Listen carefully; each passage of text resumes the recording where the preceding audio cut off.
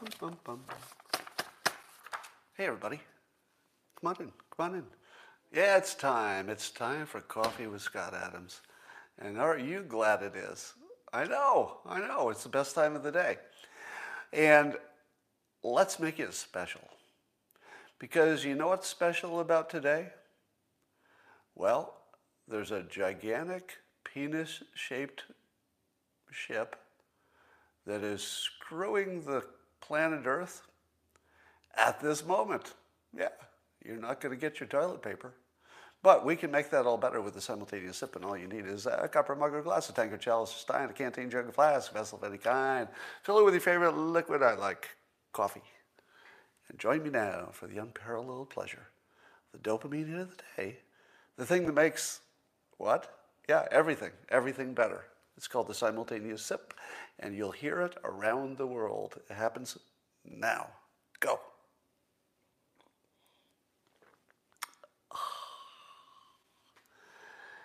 I can feel that cargo ship starting to be dislodged.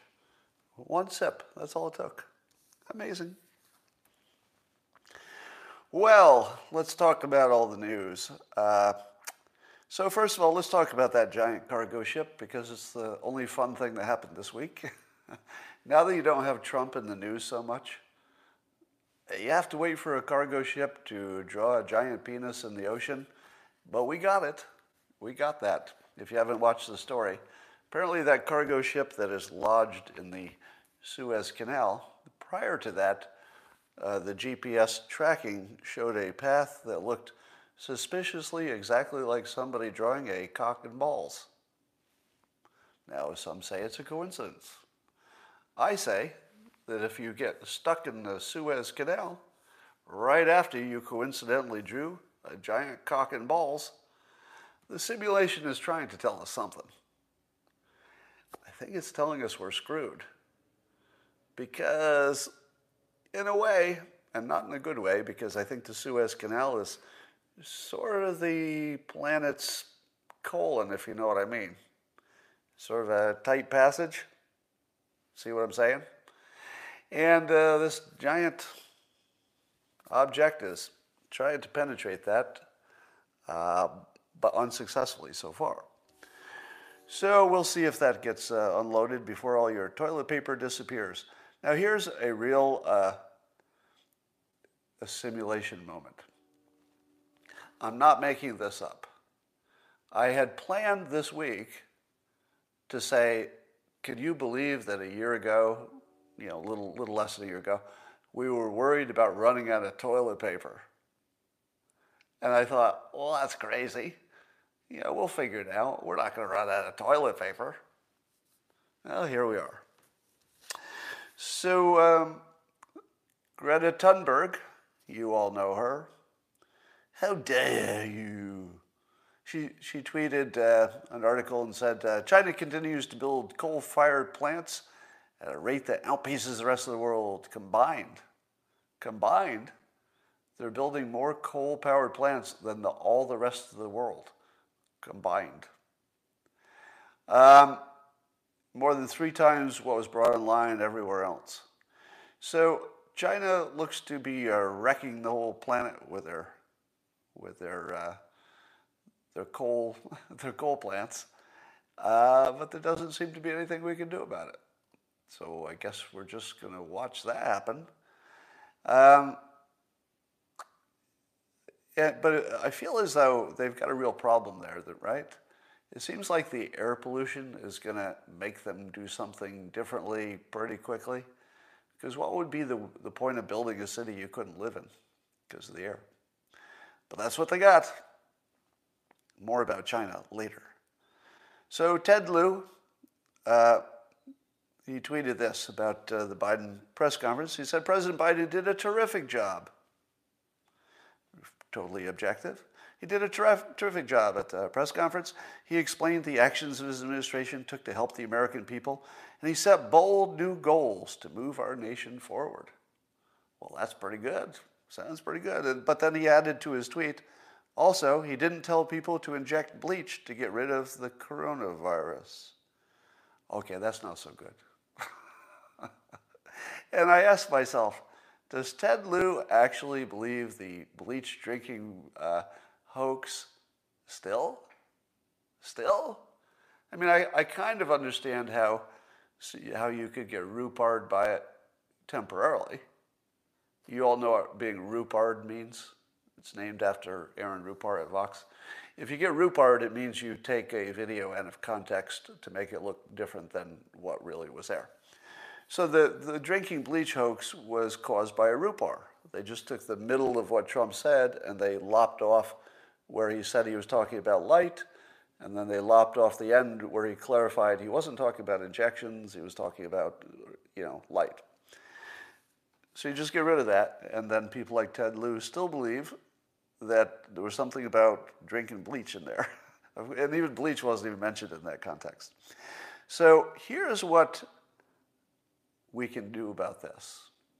Here's how you handle the bleach drinking hoax. Are you ready? Number one, the existence of the verb to rupar turns it from a concept that's hard to explain. Well, they can make it look different if you remove this editing and blah, blah, blah. But if you put a word on it, just the way our brains are organized, as soon as it has its word to rupar, R-U-P-A-R, rupar, once you have a word for it, people's brains interpret it as more of a thing because it's got a word. Now, this is a persuasion trick that I like to use a lot. Anything that doesn't have a word, you can't persuade. It's just got to be boiled down to a word because words have their own persuasive power. They carry it with them. So until it's a word, like bork, exactly. Somebody's using to bork or, So having the word helps. Now when people say, hey, he said drink bleach, you say to them, oh, dude, you got rhubarb. Dude, you got rhubarb. You got rhubarb and bad. Do you see how much more persuasive that is? Because if you say, your facts are not technically correct, has that ever changed anybody's mind? No, because the facts, they'll just say the facts are wrong. You'll say, look, I'm making a claim about what he said. Here's the video. Here's the transcript. I'm not making this up. It says right here he's talking about light in his own words. You can see it on video. Would that change anybody's mind about what they saw? You'd think so, right? You'd think that if somebody thought something was X and you showed it right to their face, you let them hear it and see it, that they would then think, oh, okay, not X. I guess I got rhubarb. I didn't know it. That will never happen as long as you're alive. And once somebody gets committed to the argument, cognitive dissonance will be their path. And I was watching, some well-informed Twitter user, who may or may not be watching this at the moment, dismantle somebody in the Twitter feed who believed the hoax. And he was just quoting the actual transcript to just dismantle it. Now, did the person then say, oh, well, thank you for clarifying? Nope, did not. You just went into a cognitive dissonance spiral and just became temporarily insane. And that's what you'd expect. That's exactly what cognitive dissonance is. It's like a weird insanity hallucination that pops up when your self-image doesn't match events. So what this person who was learning that they had been rhubarb, which doesn't feel good, right? If you've been bamboozled or rhubarb, you think, that's a little embarrassing on me because I was a little gullible. I got rhubarb a little too easily. So go for the embarrassment of somebody being rhubarb, not the facts. The facts won't work. But here is my second suggestion for getting rid of this. If I could be a reporter to ask Ted Lieu some questions, I would ask him this. Number one, do you believe that President Trump recommended drinking bleach to get rid of the coronavirus? Presumably he would say yes. Yes, I do believe that. Now, rather than telling him he got it wrong, I would ask the following question. All right, good. So you believe the drinking bleach story. I'd like to get your position on a few more things. What is your position on Bigfoot? Now, he would say, "Oh, you're not being serious now." And I would look at him and say, "What do you mean?" We were talking about the drinking bleach thing. This is just, I'm trying to get some context. I'm trying to understand how many things you believe are true. Because then that would tell us if you just believe everything, or this is just the one thing you believe that's not true. Because that's important. Wouldn't you like to know if somebody is fooled by every hoax, or are they only fooled by maybe this one, which wouldn't be so bad, right? Just one hoax. We can all be taken in by one hoax. That's just normal. And then he would resist a little bit, and I'd say, all right, let's let that go. My third question is, what's your feeling about the Loch Ness Monster? And then he'd be like, come on. I need to take this seriously. And I would say, what do you mean? What do you mean take it seriously? I am taking it seriously. We're talking about all the hoaxes you believe. I'm just trying to get your opinion on it. How about the fine people hoax, Ted? Do you believe that one? You do. You do. Okay. All right. And then you just go down the list of hoaxes and you see how many he agrees with. Trust me, it's better than telling him he's got his facts wrong. All right. So Georgia, the governor has signed this Georgia election bill. It's a 100-page election bill, so there's lots of stuff in it, but it includes stuff such as including a requirement for photo ID, even for mail-in ballots, reducing early voting for runoff elections, and banning the distribution of food and drinks to people waiting in line. I guess the theory there is that can influence their vote somehow. I don't see how. By the time you're standing in line, are you still undecided? Or is this just to keep people standing in line? You give them food and drink, they'll stay there longer? I don't know. What's the thinking on this? So you and I probably don't know all the details of why these are even in the law. The Democrats say it's voter suppression. Is it? Are the Georgia laws voter suppression? Of course they are. Of course they are. Now, they don't sell it that way, but of course it is. Just as the rules changes for 2020 were, let's just say they were politically motivated as opposed to fairness motivated. They weren't so much for the Republic, they were for the Democrats. So we have a situation where, in all likelihood, I think most smart people would say this is true, that the 2020 election was decided largely by the rule changes that happened before the election, wouldn't you say? Because the rule changes allowed, far more people to vote in ways that people question, but there were more of them. Lots more people voted, there's no doubt about that. And so some people say that the rule changes is what determined who the president is, as opposed to the public. Because the public was the same public before the rules as after. The public didn't change. It's just how they count stuff and who they can get to the polls and how easily you vote. And the rule changes decided who won. So Georgia, having apparently a Republican legislature, they just decided to win next time by changing the rules. So they just changed the rules in a different way. Okay, so they just changed the rules in a different way. Would this be enough to guarantee that Republicans do better in the next presidential election? Well, if it's just Georgia, maybe that's not enough, but will other states follow? Right? Don't you think other states will follow? And we may see the Republicans smartening up and just making rule changes that are designed for nothing but winning elections. Let's face it.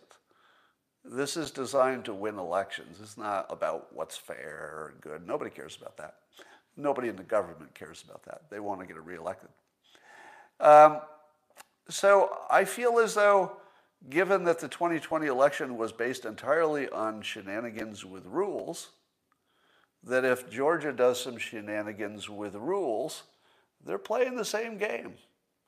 I feel that's fair. I don't think the rules are fair, because fairness isn't a real thing. It's just subjective. But it's a good strategy, and I think it's perfectly acceptable in the context of the rule changes being the only thing that determines an election. All right. This is fun. So Dominion, the election software, do they have hardware and software? Or is it just software? But the, Dominion, I guess it's both hardware and software, is suing Fox News for $1.6 billion because they say that Fox was claiming that the Dominion stuff was intentionally rigged. That was the claim. There's no court evidence of that whatsoever. No court proof. No court has ruled that Dominion did anything wrong. But here's the interesting thing. Have you ever heard the phrase a Pyrrhic victory? I don't even know if I'm pronouncing it right. It might be Pyrrhic. It's spelled Pyrrhic. Have you ever heard that? I'm teaching you that because you hear that by people talking on TV. If somebody uses this phrase, they're bad at talking on TV. Because if you're talking on TV, you shouldn't use phrases that 75% of the public or more have never heard of, right? But I'm going to teach you, so when you hear it on TV next, you'll know what it means. A Pyrrhic victory, it's a historical reference to an army that won the battle, but so many of their soldiers were injured or killed in the battle that they ended up losing the war because they used up too much of their resources winning a battle. So the idea here is you can win the battle, but be careful that that didn't cost you the war. It feels like Dominion might win the battle because they might prevail in the court case. That's possible. But what is Fox's defense? What do you think? Will Fox use the Sidney Powell defense, which is, well, you can't take anything we say seriously? Didn't it work for MSNBC with, what's her name?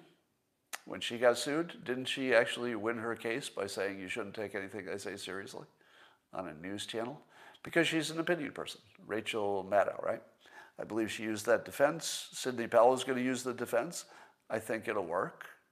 I think it's a solid defense. But there's another thing that's about to happen that I don't know if Dominion has calculated in, unless this is actually part of their exit plan to leave the business. Because it looks like it could be. I'm not saying that's the case, because they'll sue me. I'm just saying if you look at it from the outside, it looks like a company that plans to go out of business, but maybe they can win some money on the way out. Because here's what's going to happen, I think.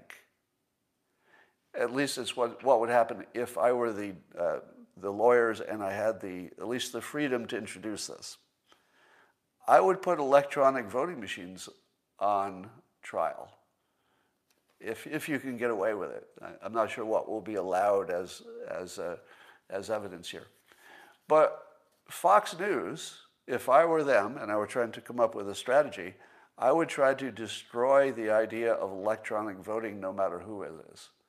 I wouldn't even make it about Dominion. I wouldn't even say, this isn't even really about them. You could change the name of the company and the argument would be exactly the same, which is that it's a system that isn't transparent and therefore reasonable people can have an opinion that it wasn't fair or there were issues with it. Now, if they do that, they could probably salt the earth so effectively that our government can no longer support electronic voting. So one of the things that might come out of this is the death of electronic voting everywhere. Now, I don't know if Dominion knows that that's one of the outcomes, that the entire market for their product could disappear because of this.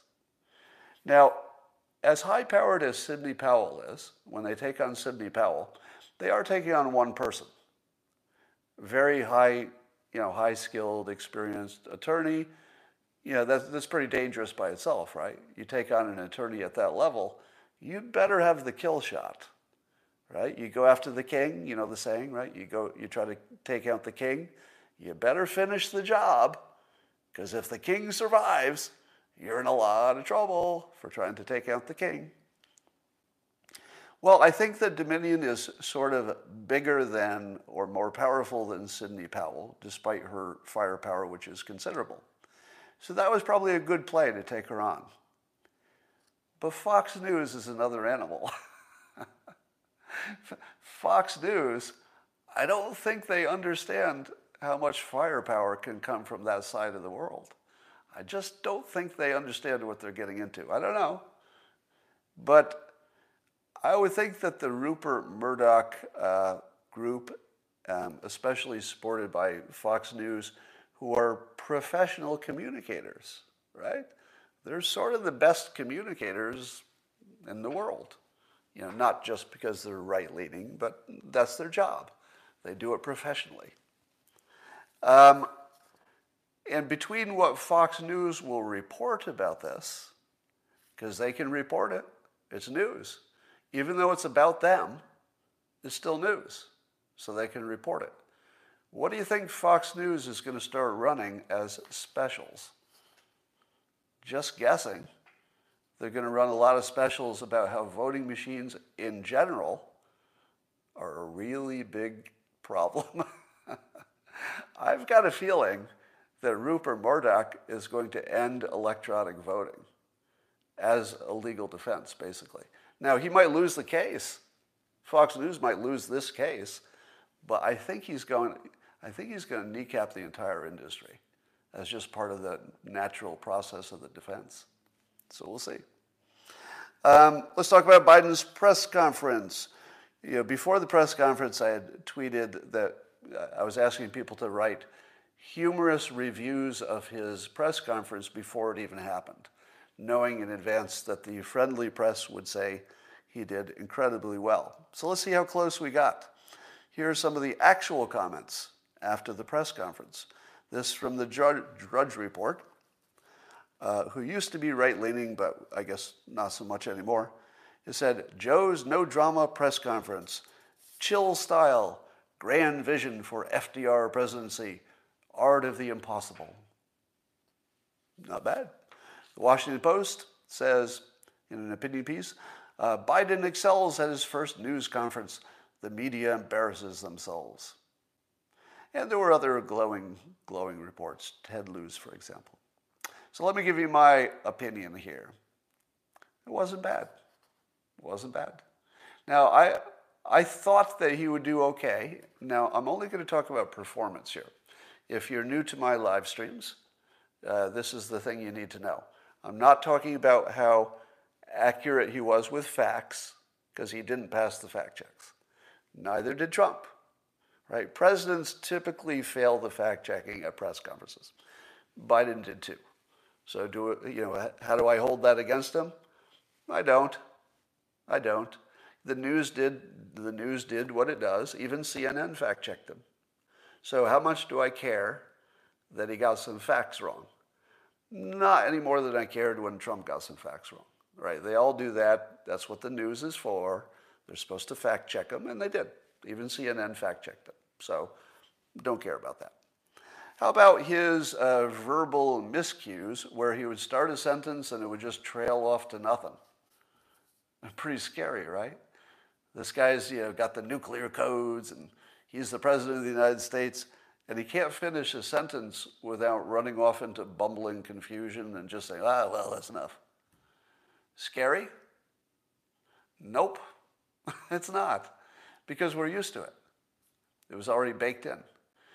In the same way that much of Trump's personality very quickly just got baked in and it no longer became important to your mind anyway.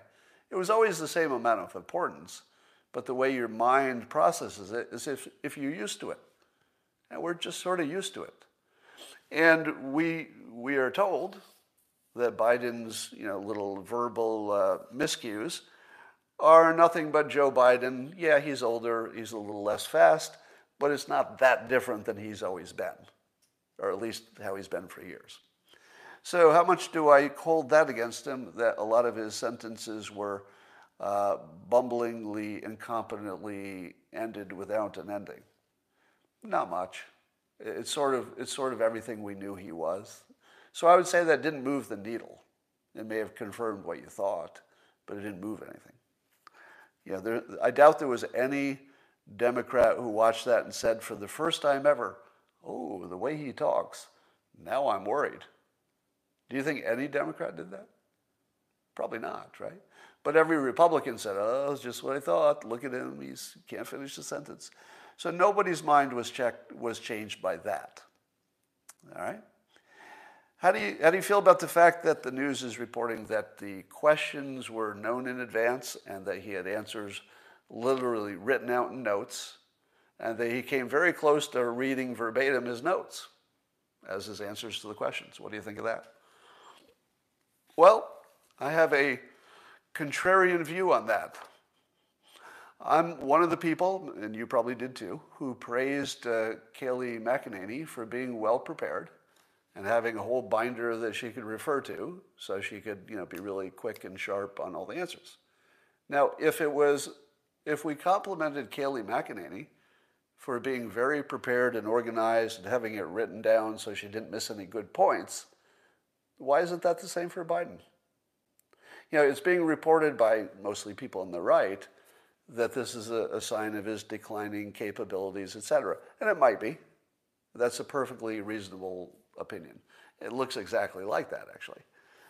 But at the same time, he was really well prepared, right? Now, you could say that there were some questions he didn't answer. Like, I think there was a gun control answer that he went into immigration or vice versa. And there are things he avoided. But how much do you count against the president for avoiding a direct question? Well, they all do it, right? So you can't give them a pass for it, but you would say in context, it's pretty common that they avoid questions. I would say Trump probably didn't do that. I think Trump is maybe the only one who would answer a question, like without trying to just change the topic. Has anybody else ever done that? Is Trump the only president we've had who would answer a direct question? Maybe Obama did, in his own way. There might have been more. But so performance-wise, he stayed awake. He didn't say anything that was clearly dementia. It was just more of what we expect of him. And he looked like he had some command of the facts. Yeah, I am being generous. So somebody in the comments says, I'm being too generous to Biden. I'm being generous. I don't think I'm being too generous. I'm trying to use the same amount of generosity I would have used had it been Trump, right? Just trying to make some kind of a comparison. Now, I'll tell you that I would say it's very clear that Biden is not making the decisions. It looks pretty clear that there's a power behind Biden. But given that they prepared him very well, whoever they are, I feel at least a little bit of confidence that there are actually smart people who are in control. We just don't know who they are, which is a problem. Wouldn't you like to know who's in control? I kind of would. Now, I was trying to think the difference between what a Biden meeting looks like and what a Trump meeting looks like. We have lots of examples where the advisors said, Trump, you've got to do X, and then Trump said, yeah, but I'm not going to. I'm going to call you an idiot in public, and then I'm going to do the opposite of what you just recommended. Hey, we need to stay in Afghanistan with major forces. Yeah, I hear what you're saying. We're not going to do that. I'm going to pull people out of Afghanistan. Hey, we can't possibly have vaccinations quickly. Yeah, I hear what you're saying, but you're going to do it anyway, right? So how many times did Trump tell his experts that he wasn't going to take their advice? I feel like we've got enough examples of that was fairly common, right? Now, is that the president you want? Do you want the president who goes against the advice of experts? Or do you want a Biden-like president who tells you directly he will take the advice of experts? And you can see the work of the experts in his presentation. The experts sort of packaged up his answers for each topic, and then he presented it. So he basically was a mouthpiece for the experts in some way. Did you see any evidence that Joe Biden would be capable of telling an expert to go pound salt? Trump did it every day. It was like there probably wasn't a day that went by when Trump didn't call bullshit on an expert and say, yeah, I'm not going to do that. I hear what you're saying. That's not going to happen. Does Biden ever do that? And what do you think about that? Which one's the better president? Is the better president the one who calls bullshit on the experts? Because if you look at Trump's record of calling bullshit on experts, it's really good. Now, it's not 100%. It's not 100%. I don't make that claim. But if you were to look at all the things, don't cherry pick, just look at all the things that Trump called bullshit on, pretty good record. His hunches, his lived experience, etc., do give him some kind of an advantage in identifying bullshit. I think he was very good at it. I don't know if Biden has that.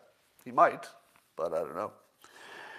So here's the thing that's just mind-blowing, that Biden is getting basically a pass on this from the friendly side of the media, that when he was asked if photographers and the press would have access to the border holding facilities where we know there's bad situation, with people overcrowded, etc., and he basically said no. He said, we'll give you access after we fixed it, so there's nothing to see. And he said that right in front of the public, like that was okay. How's that okay? Even the left was saying, are you serious? That's not okay. That's not okay for anybody. That's not okay on the right. It's not okay on the left. That's not okay with anybody, right? But he just got away with that. He's still president. No blowback whatsoever. The people on the right are blah, blah, blah, but it doesn't matter. It's just words. He actually got away with telling you he wasn't going to give you transparency on, hold on, a human crisis. Now, he's the guy who cares the most about, that's his brand, right? He cares the most about the humanity of the actual migrants who are in a bad situation there. And yet he won't let the press see the bad situation. It's amazing that he's getting a pass on this. There's no way that Trump would have. So I think that was his worst point, was the immigration stuff. He was boring. Trump is more interesting, definitely. And here's another thing I think he got wrong. On North Korea, he says that, they're talking about what to do about it, because North Korea fired some missiles, test missiles, and Biden is doing the old thing where you say they won't negotiate with North Korea unless North Korea commits to negotiating toward denuclearization. Is that going to work? Is that going to work? Do you think North Korea is going to say, well, I didn't know about this whole denuclearizing thing. Yeah. Well, now that you mention it, we'll just get rid of our nukes, and then everything's good, right? How about that? I feel as if Biden, and really the way we've always treated North Korea in the past, is all wrong. And Trump was the only one who got that right. And it goes like this. North Korea isn't going to get rid of their nukes. It's not going to happen. I mean, even if they, tone down their testing or whatever, they're still going to have some capacity that they could ramp up if they had to. The smarter option is to talk to North Korea to talk them out of being our enemy and just remove the threat, because we don't have a reason to threaten them. We have no reason to do anything bad to North Korea now or ever, as long as they don't do bad things to us. And I think that was the Trump magic, that he convinced North Korea, is like, we're not even in your game. We don't even care about you. If you'd like to make some money, we can help, but that's the only thing we care about you. as if you'd like to make some money with us. We can help some investments and stuff.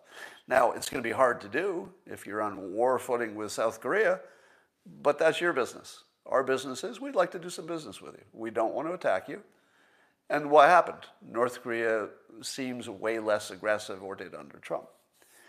Now, that's probably the best you can get, but I would take it to another level.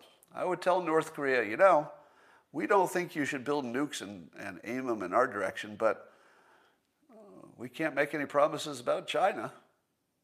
If I were you and I were that close to China, you might want to keep those nukes because you're going to need to aim them at Beijing.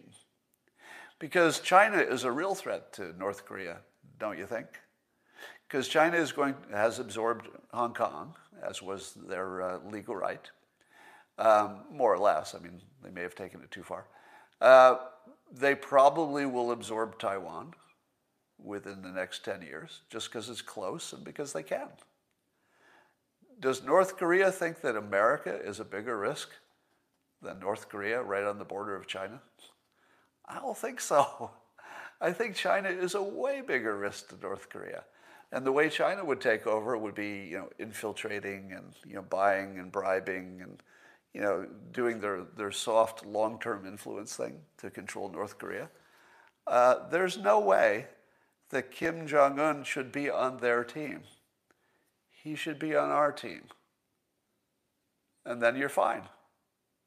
Because people don't nuke their own team. He should be on our team against China. China is the threat to the world. It's got to be a threat to North Korea. Now, they can't treat North Korea they can't treat China like a threat because they're still dealing with them. But realistically, from a long-term military perspective, North Korea and China are the problem with each other. We're not. So I would make that case. I think Biden's got that wrong. All right, so overall, if you said Biden had a very low bar for expectations, I would say he exceeded it. Is that fair? The bar was so low that he exceeded it fairly easily. So I would give him a good mark on his performance. He gets, the usual failing grade on accuracy. They all do. He gets a, bad grade on handling the border, bad grade on handling North Korea. Didn't really answer a lot of questions. But he didn't need to accomplish any of those things I'm criticizing. So if you were to make a list of all the things that don't matter, he didn't do them very well. All right? Being accurate, it doesn't really matter. And he didn't do it very well. But it doesn't matter. What did matter, that he didn't decompose in front of the public. What did matter is that he had details on all of the questions. What did matter is that he spoke with some authority, acted presidential. I think he pulled it off. All right, but certainly not giving him a total pass. Now, interestingly, two left-leaning journalists did not agree with each other. So when Alcindor, Yamiche Alcindor, I think she's NPR, when she asked a question, embedded in the question was the assumption that, or maybe accusation, depending what you want to call it, that because Biden was a nice guy, that was what caused, he was talking nice about immigration, that caused more immigration. Whereas Rubin tweeted, Yamiche makes the statement unproven that his words set off the surge. This is factually wrong. Now, Rubin, of course, is not like other journalists. She's a little more of a team player than even people who are team players. But I would say that Biden and his media who are trying to say that the surge is not because of Biden, they did a good job. Now, here was the argument if you haven't heard it. I think you've heard it. That the surge is actually no different than prior years. And that if you add the fact that the coronavirus caused what would have been a surge to not happen last year, that all you're seeing is this year's normal surge plus a little excess surge because people would have come the year before, but they couldn't. So now they're just coming this year. So it's just a big year for surges, but not because of anything. It just would have happened anyway for economic reasons and seasonal reasons and everything. Now, is that true? Is it true? Yeah, I'm seeing in the comments, I see you saying that it's just not true, that the way they're counting it is wrong. If you talk to the migrants, they'll tell you they're coming because of Biden. The interviews I've seen, they say it directly. Would you have come if Trump had still been president? Maybe not. Did you come because Biden said, things would be better? Yes. They say it directly. Now, so I'm not saying that Biden is accurate when he defends himself by saying that the surge is, no worse, and that he also says that there were facilities in place to handle the surge that Trump dismantled. That's probably a little bit true. So if you were simply to judge whether Biden defended his practices well, just rhetorically, he actually did. With the help of the media, and I'm totally surprised, right? I'm totally surprised. And I'm not buying their statistics. I do think it's a real surge that really comes because of Biden. Now that's a belief, but they did a good job of defending their situation. You don't have to believe they were being honest, but it was a good defense. I was surprised. It was better than I thought it would be. And even Rubin and Elsent are on the different sides about whether there was anything to that. All right. There's a weird thing happening in the world with cotton. I've told you that one of the things about this simulation is that there's some themes that once you see them, they just keep repeating. And it could be just a coincidence, probably is. But it's always interesting. So cotton is in the news for all different reasons. So I guess H&M and Nike are being boycotted in China because they've made noise opposing the slave labor that picks the cotton that goes into the products. So American companies are being boycotted. Are they both American? H&M? I don't know. Are being boycotted for opposing slavery. The Uyghurs, forced labor camps, etc. And China's pushing back. They're pro-slavery. And so you got that happening. Then at the same time, you've got Tom Cotton, who's making some news I'll talk about in a moment. And he also talks about China all the time. And then we're also talking about slavery reparations. That's in the news a lot lately, which of course is the legacy of the cotton plantations and everything. Why is it that cotton suddenly became like one of the most common words in the news? What's up with that? Speaking of Tom Cotton, I guess he's introducing legislation to ban critical race theory training in the U.S. military. Once again, I say, are there other senators? The only senators you see doing anything, it's like Ted Cruz, Rand Paul, Tom Cotton, and we're done here, right? Is it just the same people doing all the work? I'm not sure I would even consider voting or even supporting, let's say, for president anybody who isn't one of these people.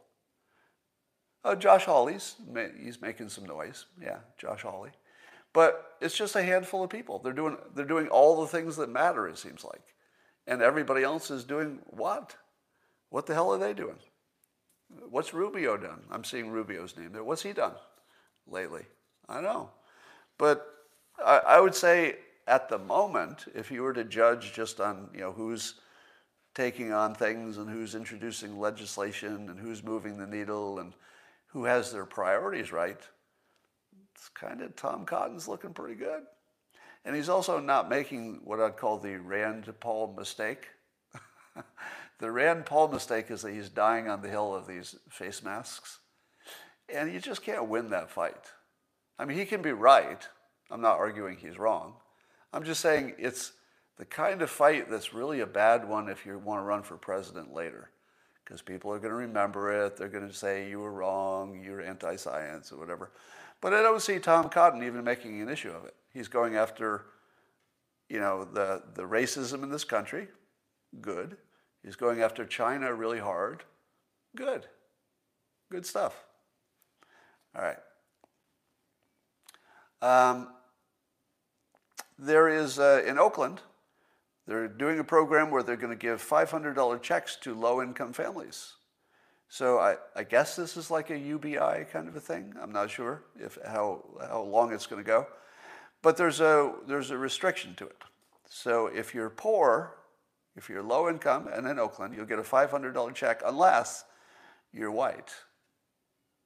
So you can't get the check if you're white. Other ethnic groups, I guess, are okay, but not if you're white. And so I'd like to give this financial advice to young people, and I follow my own advice. If you're young, you should definitely hold Bitcoin. Just, even if Bitcoin goes out of business, it looks like it could grow fast in the future. So when you're young, you should get things that are a little riskier, but they could go big, because even if you lose all your money when you're young, you have plenty of time to make it up. So if you're young, you should hold Bitcoin. And then secondly, you should identify as black. And I'm only saying to do it for the money, not for any other reason. And I'm going to announce today that going forward, I do identify as black. And I had my DNA analyzed by 23andMe. And I do have origins in Africa. Now, I don't know how much your origins have to be, but I think you just have to identify that way, right? Those are the rules. Now, I told you that the best way to break a system you don't like is to embrace it. So I embrace it. I do believe that people who don't, let's say, look exactly black can identify as black, right? Because there are lots of examples of that. There are plenty of people who, if you looked at them, you'd say, well, I don't know if they're black. Just looking at them, I can't tell. But if they identify as black, those are the rules. That you can identify as black, and then you are. So I'm going to identify as black. I've got a little bit of African American in me, according to 23andMe. And I also have a lived experience, which I think fits the model. Most of you know the story that when I was working for a big bank early in my career, my boss called me in the office and told me that I couldn't be promoted because I'm white and male. Now, when I tell this story, people say, that didn't happen. Or they say, I think you're making that up. Or they say, maybe you thought that's what was happening, but they certainly wouldn't say it directly. Let me say this as clearly as possible. My boss said it directly. You can't get promoted here because you're white and you're male. Directly. So I quit. Of course. What would you do if your company tells you you can't be promoted because of your gender and your race? You quit. So when that happened, I, of course, had plenty of other opportunities to go to. Things worked out for me. But I did feel for a moment what it would be like to have racial discrimination determine your career options, because it literally happened. So I left the bank and I took a job at the local phone company, the Pacific Bell at the time. And I got on the management track. So they had an actual program that if you were identified as somebody who might be able to rise to the ranks, they would put you on the program so that you would get extra mentoring and stuff and people would know who you were. And so I got in the program and it looked like I was going places. Finally I could rise based on my skill and not the color of my skin. But one day my boss called me into his office, and again, I'm not making this up. There's no hyperbole here. Told me directly, in clean, direct language, I'm afraid we've been told we can't promote white males because we don't have enough diversity in senior management, and we'll never get it if we just keep promoting white males. And I said, well, how long is this going to last? And my boss, to his credit, said, I don't know. I mean, it's not going to go away soon. I don't know if it ever went away. So 2 major careers I lost because of my race and my gender. Now, again, before you bring out your tiny violins, white man complaining, who went on to get rich easily because he's a white man in America. Tiny little violin. I hear you. I hear you. I'm not saying that I didn't have options. Things worked out pretty well for me. I'm not even saying that companies should not, work hard for affirmative action. I think they should. And I just happened to be in the wrong place at the wrong time. But I had options. So again, I'm not complaining in the sense that, oh, my life is over. I don't work that way. I just go where I have opportunity and leave where I don't. I think everybody should do that. And so when I know people think that I'm joking about this, or that I say it for a fact, or I say it just for persuasion, but when I say I know what it feels like to lose a job because of your race or your gender, I literally know what that feels like twice. And these are major careers. This wasn't, I took a job, as a bagger at the grocery store for a year and it didn't work out. Both of these were supposed to be my career. And I was bumped out. So that's it. So I identify as black going forward. I would encourage all of you to do the same.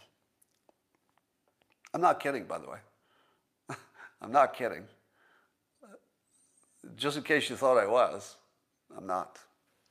Pelosi was making some news today, I guess the last few days, and she says it is her right as a speaker, she says, to seat or unseat any member of Congress she wants, even if the election is certified.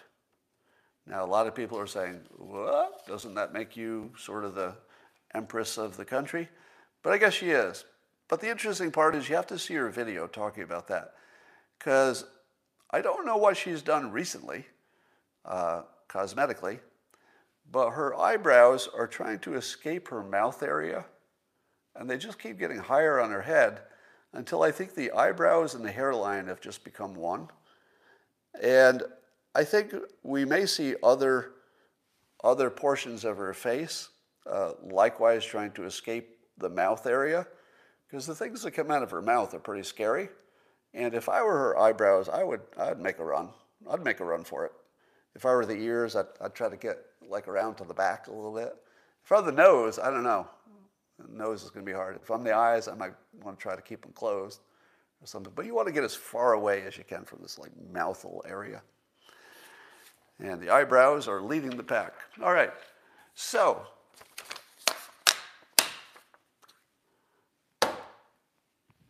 and that is my show for the day, unless I can think of something right now.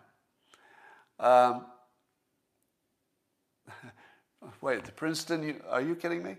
Princeton University President Christopher Eisgruber, somebody in the comments is saying, is promoting the Fine People hoax. Princeton? I have a friend from Princeton who believes all the hoaxes. He graduated from Princeton, believes every hoax. There is not a hoax he doesn't believe. And believe me, you can't talk him out of it. So Princeton's got a problem. Princeton's got a problem.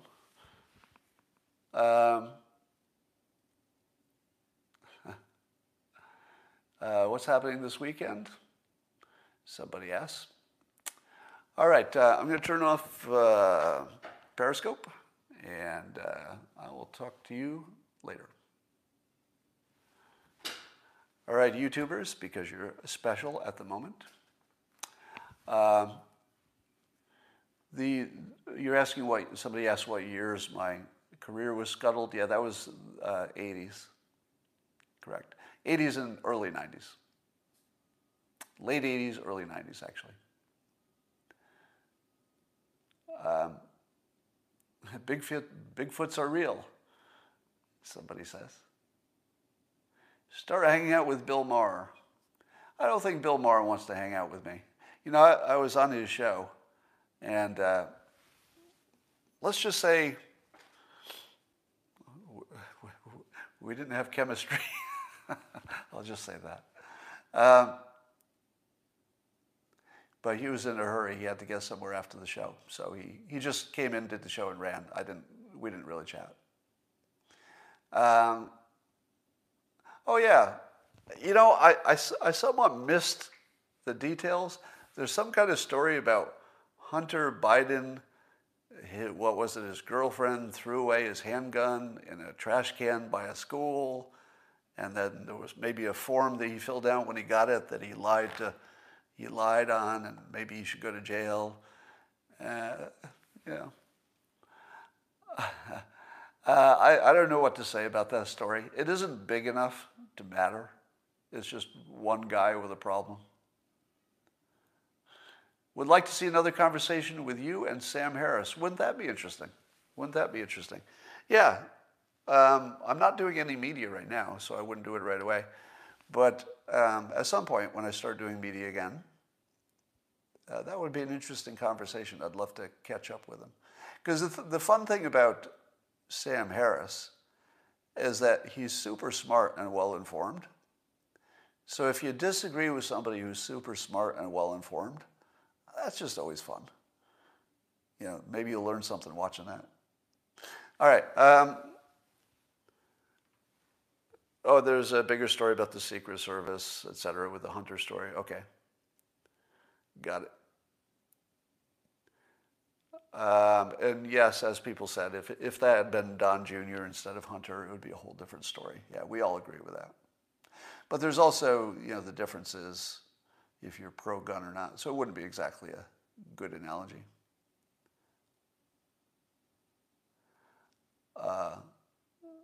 Yeah, lying on a gun purchase is a felony. It probably should be a pretty big one, don't you think, as felonies go? But wouldn't it be interesting if his defense was that the Constitution allows him to own a gun? Imagine if he said, yes, I admit I did lie on this form, because that's probably going to be easy to prove. But I lied on this form because I have a Second Amendment right to own a gun, and your form can't stop me from my Second Amendment right. I don't know, would that work? That would be interesting. Somebody says it's automatic jail. I don't know. I'd like to know how they go. Oh, I didn't do the Clubhouse event. I postponed that again. I'm just having a little bit of a scheduling problem with me and my guest being available at the same time. The one thing I like about Clubhouse is you just jump on and do it. You don't have to schedule. So here's a little thing that just happened in my neighborhood. And this tells you how weird the world is right now, because there's a bunch of people who got rich during the pandemic. At the same time, a whole bunch of people lost everything. So it was this weird situation where some people were doing great while other people were just getting hit hard. But one of the things that happened is where I live, I'm outside of San Francisco. And I'm outside of all the bad parts of San Francisco. Like everything that's bad about San Francisco, the city, I'm just outside that because I'm in the suburbs outside. And so as people left the city, they came here. There's a 2,300 square foot home around the corner that just sold for $500,000 over the asking price. What? One before that just sold for $400,000 over the asking price. And it's because, and there are almost no homes that are even available to buy here. And the reason is that all the city and the valley people, once they could work remotely, as soon as you could work remotely, they came to my town because this is the perfect place to work remotely. and there are people who sold homes that were worth, you know, whatever millions in the city or in the valley. And they had tons of money because they sold their homes. And then they came here and raised all of our prices. But have you ever heard of that? Have you heard of multiple homes selling for $500,000 over the asking price? Now, we're only talking about a home that was selling, I think it was listed for $2.2 million. We're not talking about like a $50 million home that sold for $500,000 over the asking price. It was listed for 2.2 and sold for 2.7. And 2.2 was a market comp. It sold for $500,000 over the comps for the neighborhood. I mean, that's just crazy. All right, so that's what's going on in my neighborhood. Unfortunately, I'm not selling my house. It would have been a good time to do it. And I will talk to you later.